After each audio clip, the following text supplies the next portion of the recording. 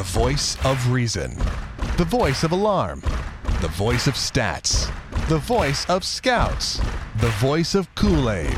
The voice of dismay. The voice of Dave-O. Well, I hope your seatbelt is strapped on tightly by now, because I've got a feeling this will be a fun ride, hopefully into the first week of November. It's Dave-O on another edition of Your Dish on Clubhouse Conversation, where we once again see the Royals come from behind with a big old crooked number on the scoreboard in the late innings of a postseason game. Today, it's one of the most crooked numbers out of all of them, a 5 spot in the 7th inning, as the Royals prove their equal opportunity when it comes to scoring big runs in different innings in the postseason, en route to a 6-3 win over Toronto, which seemed very improbable as Yordano Ventura left the mound in the top of the 6th. And the Royals continue to play more and more relaxed. You can see it by the day. Of course, obviously, the burden was lifted off of them when they won that Game 4 in striking come-from-behind fashion. We've talked all about that. We still probably can't even totally, wrap our minds around how the Royals did that in Game 4. But when they did that, they got second life, and boy, oh boy, have they gotten back to playing Royals baseball. In Game 5 against Houston, we saw pitching, defense, hitting. And games 1 and 2 against Toronto, the pitching and defense have been there. A great defensive play today from Alcides Escobar, turning the double play in a diving double play against Troy Tulowitzki in that second inning. You saw the defense yesterday. The pitching's been great. We saw Volquez yesterday. Ventura was very good today. The Royals getting enough hitting, some power at some points. Today, what they do best, station to station, keep that line moving. Opposite field, knock after knock, put the ball in play, have good ABs, and the Royals did it. And they keep home field advantage firmly in their corner, too, with that 2-0 lead over Toronto that they have now. 2-0 is huge as you now head to the Rogers Center for 3, and we will get to those 3 games, namely game number 3, and talk about that coming up here in just a few minutes. But let's begin talking about this game with our player of the game.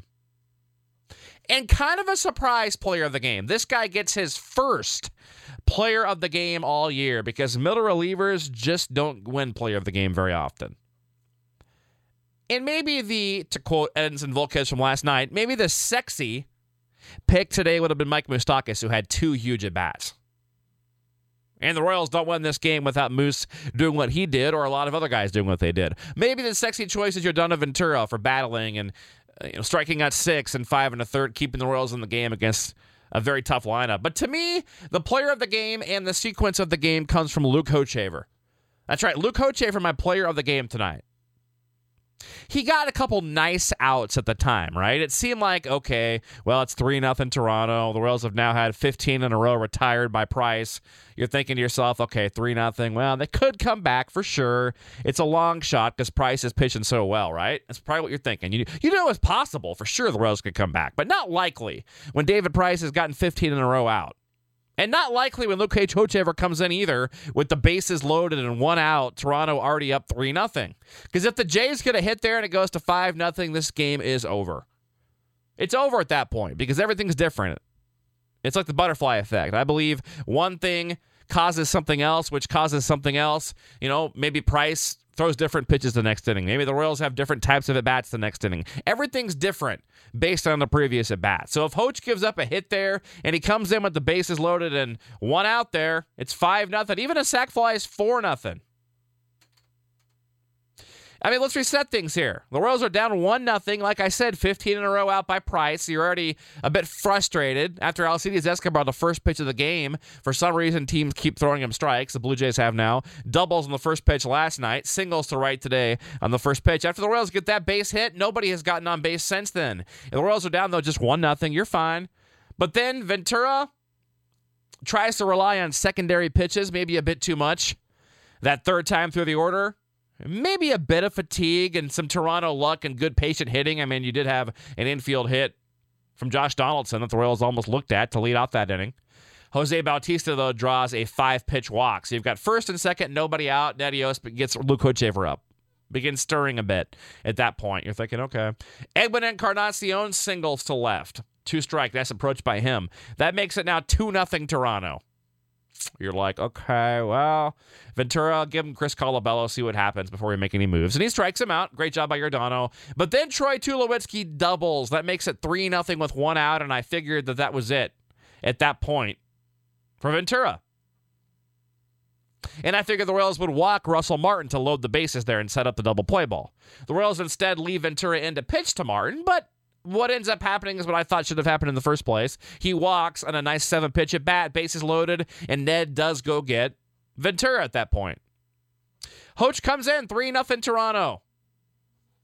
Hoach had been good last night, and he gets Kevin Pillar with 3 strikes in a row, the third of which is struck to Ben Zobrist. So the third ball put in play, Ben Zobrist, infield pop out on the infield fly. Huge out there. Bases loaded now with 2 outs. You're still in it. You're still in the game. Hochevar, 2 more pitches today, both strikes. The second one again hit into play. Ryan Goins hits to Eric Hosmer, who tosses to Luke Hochevar, covering 3-1. The Royals get out after Pillar and Goins go down with the bases loaded and 1 out in that 6th. Like I said, at the time, it seemed nice. You're like, okay, nice job, Hoach. Good job. You're thinking to yourself, okay, we'll see if it matters. At least he's kept him in the game. Oh, boy, it mattered, did it? Because the Royals do go 3 up, 3 down in that bottom of the 6th. That makes it now 18 in a row retired by David Price. But then Danny Duffy comes in. How about a 1-2-3 inning for Duff with a K? And then it began. Bottom of the 7th. Royals down 3-0. 18 in a row retired by David Price. All we need is that door cracked. One little break. And boy, did the Royals get that. And it's kind of poetic justice how it happened. I don't know if you saw this. Bautista last night, of course, juking out, the fans, tossing a ball and into the front row, and the Royals have had well publicized, as has many of the league, between the bat flips and the talk and the umpires that Bautista grumbles at all the time. Tony Randazzo last night in Game 1, an example of that. Today, though, I don't know if you saw it. Somebody was yelling at Bautista between the top of the 7th and the bottom of the 7th. And he points over, puts his hand to his ear, and you can see him saying 3-0, 3-0, 3-0, as in to say scoreboard to the Royals fans, as in to say be quiet, it's 3-0. That literally happened 2 minutes before the Ben Zobrist at bat. Literally. Saw it with my own eyes. 2 minutes before that. Ben Zobrist hits a short pop-up into shallow right, and the crack opens. The door gets opened up for the Royals, and Bautista's involved, as things would have it. Now, to his defense, it was the Goins, the second baseman, called the play clearly. And maybe Bautista should have called him off on that. Maybe he should have caught that. But the ball drops, and why do you think that is? Because he couldn't hear. You know how I know that, too? Because I saw him after that play look at Bautista and say, did you call that? Bautista's shaking his head, no. So he thought he'd been called off. The fans were so loud. They were standing, if you remember, in that bottom of the 7th, into it as much as they've been the entire afternoon when the Royals were at the plate, that bottom of the 7th inning, for sure. And that got him going. I really believe that. I really believe the fans get the assist on that, for that ball dropping for the base hit off of Price. That snaps the 18 in a row, puts him back in the stretch. He hadn't picked him, pitch out of the stretch since way back in the first inning with a man on base with Escobar in that first pitch single. Changes things up a bit, and that gets the Royals going, the crowd going, and then it happened. The line started to move. Lorenzo Cain singled all right. Let's snap our fingers for effect here, like they did in the old days. Eric Hosmer single to center to score Zobrist. You see those old baseball movies where they have people sitting in a room and over the phone somebody tells them what's going on and they reenact it for the people? That's what I'm doing now. So Hosmer singles to score Zobrist. 3-1 now. And this is where Ned Yost gets a lot of credit. This is another, besides the Escobar double play in the second, which not too many people acknowledge as being a big play in this game, and the Hochevar. I think, obviously, Ned gets a ton of credit, too, for keeping the Royals out of the double play there. Because Eric Hosmer runs on the 0-1 pitch to Kendrys Morales, who grounds out to score another run. 3-2, and that advances Haas to second. So the run would have scored there. It still would have been 3-2, but the Royals would have had nobody on base. Instead, they get Morales up to second base. It's 3-2 with 1 out. And then Mike Moustakas, 5-pitch at bat. Singles to right to score Haas. That ties the game. Moose heads up base running on the throw home from Bautista. Goes up to second. More poetic justice there. Salvi called out on strikes, but then The Royals tie game, runner at second. You want that lead there, don't you, off David Price? You knew he's probably down to his last hitter with Alex Gordon, especially once the at-bat got stretched out to the 6th and the 7th and finally the 8th pitch. You knew that was it for Price, who was then north of 95 pitches. Last left-handed batter he'd see for a while. Alex Gordon made sure to make him pay and put his record to an all-time worst 0-7 in postseason. Literally all-time worst. Alex Gordon, let's do it again. Doubles to center field. 4-3 KC. And by the way, that double happened at 5:38 p.m., which is what time, military standard time? 17:38. True story. Look it up.